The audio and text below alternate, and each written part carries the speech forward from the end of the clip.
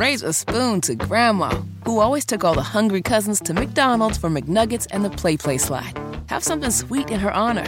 Come to McDonald's and treat yourself to the Grandma McFlurry today. Ba-da-ba-ba-ba. At participating McDonald's for a limited time. Inside the Game of Politics with Pat McCrory is presented by Felix Sabates Mercedes-Benz of South Charlotte, Charlotte's premier Mercedes-Benz dealer and the Carolinas' #1 volume sales leader. Over 300 new and 200 pre-owned vehicles always available. Visit mbcharlotte.com. As a governor, mayor, businessman, I know the game. Been played by the game. And now we are exposing the game for you. This is Inside the Game of Politics with Pat McCrory. Chris Swecker is a former assistant director of the FBI. In fact, he was the head of cyber and criminal divisions for the entire FBI in the United States of America. He has 30 years of experience in law enforcement, national security, legal corporate security, and risk management. He served 24 years with the FBI and was responsible for 9 divisions, including its criminal, crisis response, operational technology, and international operations units. And he was also chairman of the Governor's Crime Commission under my leadership as governor, 74th governor of North Carolina. He did a great job heading up the Governor's Crime Commission, and a good friend, too. And it's our honor to have Chris Swecker on our podcast. It's good to be here, Governor. One question, 3-part question. Give me an example of the good, the bad, and the outrageous or funny that you've personally encountered in politics. Now, even though you were the FBI over 30 years, you have to deal with politics in the FBI. And boy, are we learning that in just some recent news with some chief executive who may have been recruited by the FBI. But we'll talk about that later. But, Chris, let's first, the good in politics that you saw through your extensive experience with the FBI. Yeah, I mean, there were and with the governor of North Carolina, I might add. You were my head of my crime commission for 4 years. Exactly. Now you're going to steer me in towards the crime commission, all the great things we did on the crime commission together. I see where you're going with that. Oh, my gosh, you've caught me. Yeah, tell me the great things I did. No, we did a lot of great things with human trafficking and opioids and a lot of other things, funneling money into the right hands. Well, you just mentioned human trafficking. Yeah. Is there a lot of human trafficking going on in North Carolina and in the nation right now?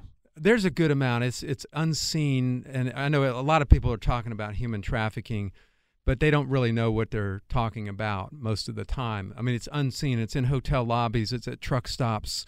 It's at special events, even the Furniture Mart up in High Point.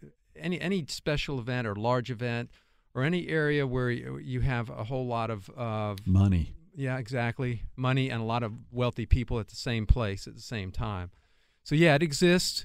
You don't see it, and what's strange about it is law enforcement sometimes misses the human trafficking angle because they're arresting an adult woman who's 21 or 22 or 23. Right. When they don't realize and they don't ask the questions and they don't dig into it to see that they were forced into servitude when they were 14 or 15 or 16. And maybe they're even forced at the age of 21. Yeah, They're like slaves at 21 or 14 or 15. Exactly. And they get them through drugs, money, passports. Money. A lot of it is people from Eastern Europe or other parts of Asia who are brought here with the promise of the dream, right? Mm-hmm. And as soon as they get here, modeling job, a nanny job or some sort of housekeeping job, and then they get here and immediately their passports are taken.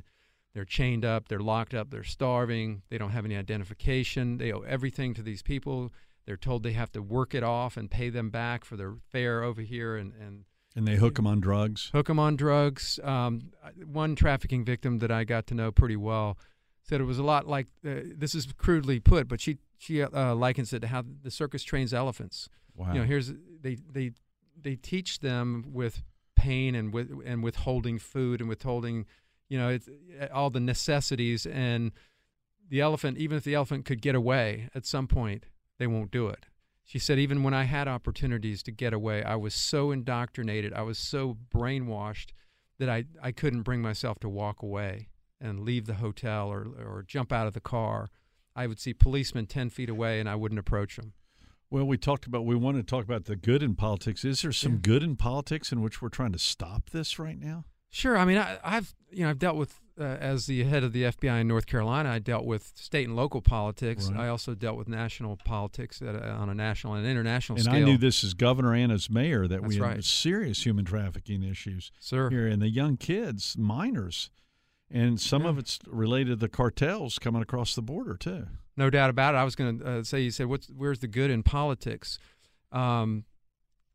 There are politicians who fear the FBI, and there are politicians that are willing to work with the FBI. You were one of the politicians that were willing to work with us on 9/11. We had gotten to know each other in '99 when I came here. You were the mayor.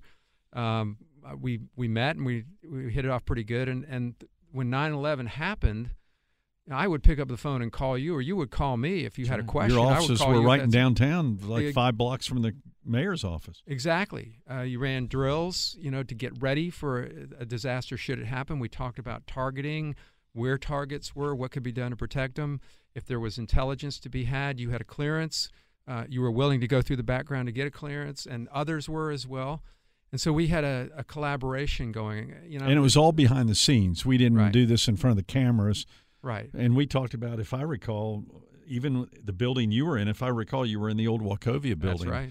And we had to protect your building. That's right. Because we were worried that your offices That's right. might be targeted by, if I recall, your offices could have been targeted by terrorists after 9/11. Yeah, you had Daryl Stevens as police chief, Bob Schurmeyer as deputy chief, and others who were really, really very professional. None of that antagonism between the feds and the local police department. We work together. But that all comes from the top. That all starts at the top. That's the culture and that's the tone that starts at the top. No egos, just put it all aside and just work together. And it worked well. We had it down. And who would have imagined just a few years later, with a different mayor, the FBI would have been doing a sting with Mayor Pat Cannon in my old office, who at one time was my mayor pro tem, and my family mentored him as a young kid. And who would have imagined we'd gone from that, even here in Charlotte, North Carolina, to a sting where a mayor is taking $25,000.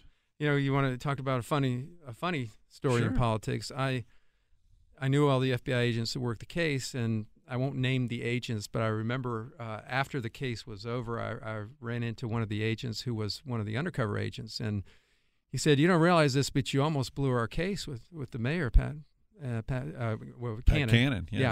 McCrory. Yeah, not Pat McCrory. Cannon, sure. And I said, "What do you mean?" He said, "Well, we had set up an undercover meeting with him at a coffee shop. I won't name the coffee shop either." And he said we were all set up and everything was set, and there was a meeting taking place, and the undercover was meeting with the mayor. And he said, I came walking in. You came walking in. And I had a meeting there with. And you weren't with the FBI at the time. No, I had retired and gone on, and now I was practicing law. Right. And I was meeting a client there, and I walked right in, and of course the radios just start buzzing. Swecker's in the room. Oh. And if I had, I didn't know what was going on. If I had walked up to the undercover agent and said, "Hey," and called him by his right name, the whole case would have been blown out of the water right there. So what happened? Did you see them? I didn't see him. He had hair down to his shoulders, and he was a totally different appearance. And even if I saw him, I may not have recognized him at the time. But it was. They said it was a close call. If this was in a movie and remade into a movie where, how did they get the mayor of Charlotte in a sting? That would be a scene in the movie where they're meeting in a coffee shop. I can guess which coffee shop. And here comes the former head of the FBI walking in. And he was one of my favorite agents. I mean, he was a good. So you would have agent. recognized him? Yeah, absolutely. Do you think you would have gotten suspicious seeing his hair, or would you have gone, "What the hell have you done with your hair and mustache?" Yeah. Hey, Mayor, how you doing? I think I might have spontaneously said, "Hey, so and so, you need to get a haircut or something." I probably would have greeted him. I wouldn't have been thinking about that. Yeah, of course. You would have never thought that they'd be doing a sting on the mayor of Charlotte. Right. What a story. Yeah, well, that was an unusual case, too. When did you find out that you about blew the case? Was it long after he was arrested? A year later. I was governor at the time, and I talked to Pat Cannon on the phone that morning.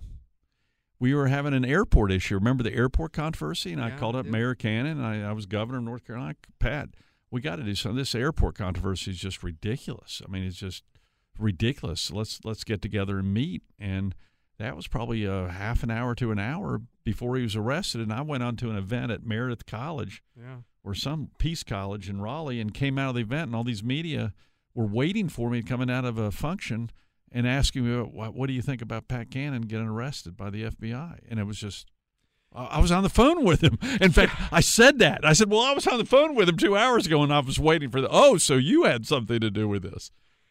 Political corruption is probably the hardest thing for the FBI to work, because there's this thing we call quid pro quo. I'll give you money, and I want you to do this. Right. It's never spoken. It's always a wink and a nod, or it might be a campaign contribution and a wink and a nod, and it's understood.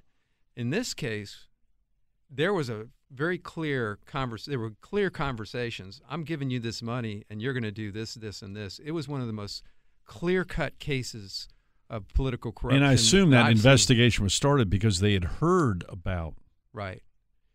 That's called predication. To open up a political corruption case on a public official, an elected official, or a publicly appointed official, at a certain level, you have to have a significant amount of predication. That is enough information that a reasonable person would believe that this person was involved in criminal activity using his office. Well, you know, it's ironic, and I haven't said this publicly before. When Patrick, who, first of all, my brother and I helped mentor him as a young boy when he was 13, 14. Right. I helped teach him how to swim and dive, Villa Hermosa apartment swimming pool. So he was part of our family. But one time when he was mayor pro tem, and the Bobcats were coming to Charlotte, and they were trying to get an ownership team, I was at an event at the Duke Mansion. And I was going to give the welcome, but after I give the welcome, I left because it's not my job to be a part of the business of other owners. Well, Pat Cannon stayed. And I said, Pat, what are you staying for? And he stayed. And I found out that he was trying to create business through the Bobcats, and yet he had voted on items related to the arena and the Bobcats. And so I had to bring Mac McCarley in, who you knew. Right.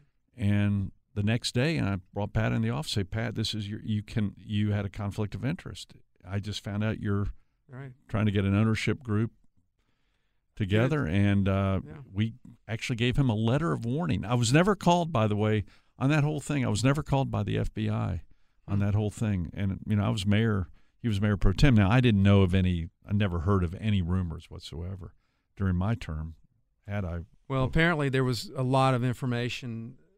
You have to have more predication for a corruption case than you would have for, say, a gang case or some other type of crime. So, and then it has to go up to the Department of Justice. They have to approve it, which doesn't have to happen in a lot of other cases. So there must have been a lot of information floating around. But there's actually a letter somewhere in City Hall where I had Matt McCarley give him a warning letter about potential conflicts of interest. Where you vote and you have a conflict of interest, and you should have declared your conflict of interest. That was the conflict. It wasn't money that I know of being passed around. But I brought the lawyer in and demanded that Pat be given a letter. Smart people will check with their lawyers or their ethics people if there's even a hint of conflict. You need to develop a radar for at least recognizing where there might be a conflict, in public office, particularly if you have a business going at the same time and you're both a private person, a private business person, and a public official. Yeah. It's a fine line in politics. And I think only 2 or 3 times in my political life have I been given an impression there's a quid pro quo. Where I'm giving you this money, but you know how I feel about this, and you just walk out. You have to. You walk out. It's interesting. We worked Speaker Black for many years. You were involved in that for many years. Speaker Jim Black, former Speaker of the House for North Carolina, right. Who took money in the bathroom of a restaurant, steak restaurant in downtown Charlotte. Yes, that was another case where there was a pretty clear quid pro quo. It was actually spoken. I want you to do this. I'm going to give you some money, and I want you to do this, this, and this. But it doesn't happen that often in political corruption cases. That's what makes them so very difficult to prove, because it's in politics sometimes value is given and things are just understood. If you look at I delve a little bit into politics and take the email investigation, the famous email investigation on Hillary and the foundation. Right. The Clinton Foundation. More so the Clinton Foundation, where there's a thing we call stream of services. you don't have an express quid pro quo, but you have money going to something and value coming back over a series of, a period of time and a series of events. And you can match the money up with a service. There's nothing said. Right. But you can match the money up with service, and it becomes a pattern. And in that case, I would contend that there is a stream of services during the time that Hillary Clinton was Secretary of State, where value was going in one direction and money was going to the foundation. For example, just securing a meeting with the Secretary of State. Some study that I saw said over half the people that were able to secure a meeting with her while she was Secretary of State were also contributors to the foundation. So I'm curious to see if that case has actually been when I was both real. governor and mayor occasionally, we as politicians go to the rich people for donations. And, in a way they have the money, you need the money, you give the money, and you hope you don't give them any more accessibility than you would anyone else. But to be truthful, you do take their calls. I mean, it's just right. If you're truthful, you take their call right when they call. And, you always swallow and go, wait a minute, would I take any Joe Blow's calls who didn't give any money? Yeah. There is an access issue if you give money. And on the other end of the spectrum, Chris, I've had people who wanted pictures with me. And I noticed my picture on their wall along with other politicians, and I found out we may have been used for their credibility, business credibility. Well, I knew Pat McCrory, the governor, therefore I'm okay to do business with, and maybe they weren't okay, but it gave them that credibility. And, we've had controversy here in this True. area, too, with major business people True. who used to give a lot of political fundraisers. True, right. An It's individual recently committed suicide. Yes. Who I knew extremely well. Yes. Yeah, I think politics is a tough business from that perspective. There's a gray People area think it's there. tough being, a politician as a leader, but to me, navigating the minefield. Oh, I've been approached that by you have to people navigate. both in the private and public sector, and you start going, wait a minute, what's really going on here after a month or two? And you're going, what do they really need me for? And I've then left. But you... Whew.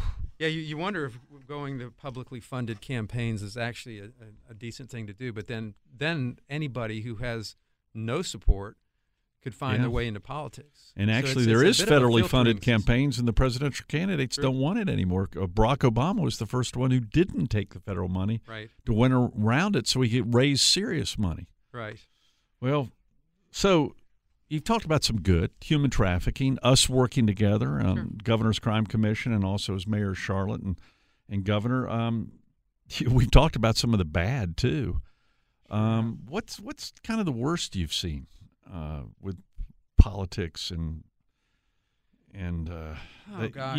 You've told us some stories already that just kind of inside information where that's kind of humorous. I mean, where you almost messed up. It's almost dark comedy. Yeah. Yeah, I always go back to 9/11. It was such a stark thing at the time. Yeah. It was so big, and it was a time when a lot of politicians were battling. First they were trying to show that they were supportive. Yeah. And I remember getting a call from Senator Burr at the time asking if he Senator Richard Burr from North Carolina. This was days after 9/11, saying, "What can I do to help you? Can I support you? I'd like to come visit and hear what you have to say." So he came down, and we had a nice visit, right? And we gave him a lot of information because he was on the Intelligence Committee, and he stayed for about 3 hours, and he asked good questions, and then he left out the back door. Senator Edwards called, like almost the next day, and he wanted to do the same thing. John Edwards, former senator in North Carolina, former he came presidential down, candidate. Exactly. Right. He came down.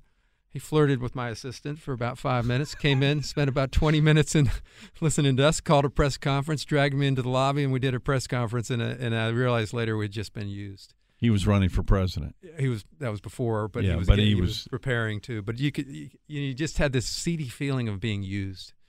And I remember being mad at myself for allowing him to do that to us. But, I'd had such a good experience with Senator Burr coming down and being truly interested in what he could do, because we needed things. Right. We needed the Patriot Act, believe it or not, because we couldn't do wiretaps in national security cases. We had no way of doing that We couldn't secure records, from a hotel lot, from a hotel receipt or a restaurant receipt or a bank record.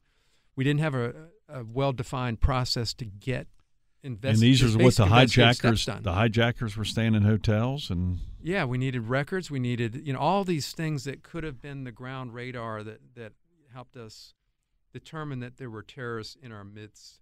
It was a extremely cumbersome process. If a criminal case, we'd go to the judge, get a wiretap, get records with a subpoena, grand jury subpoena, or a search warrant, or that sort of thing. But on the national security side, things were very not well defined, and that's why we couldn't pass information back and forth between the criminal and the intelligence side.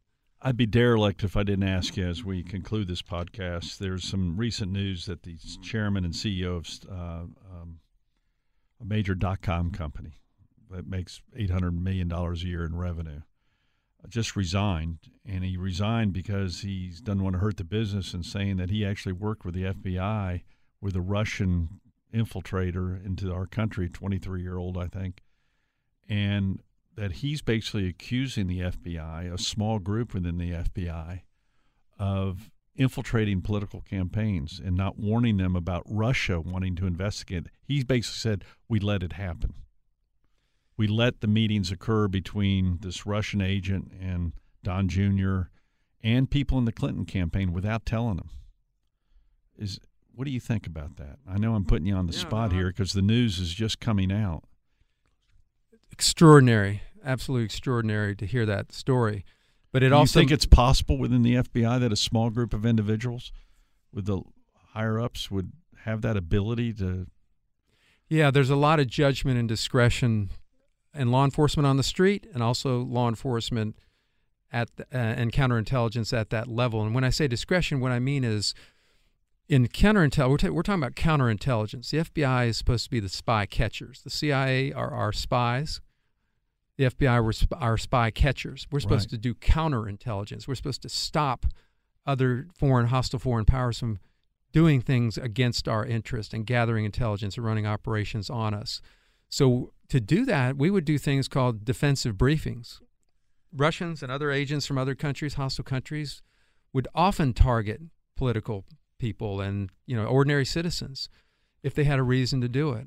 And very often, especially if it was a public official whose people were just coming in, for example, Trump just coming into office, neophytes really in the political scene, I think that situation would call for a defensive briefing where you would go in and say, look, your people are being targeted by Russian intelligence agents.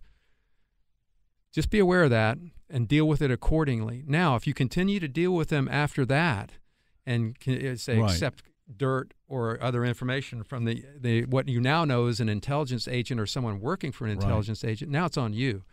But what Comey and Strzok and McCabe chose not to do was do that defensive briefing and alert the president and his staff that they were being targeted by Russian intelligence agents. Instead, I feel like they sort of went with it almost to the point of entrapment. This is what the chairman of Overstock.com says. He says he feels like I was a part of the entrapment, and the dossier, he's going public on it.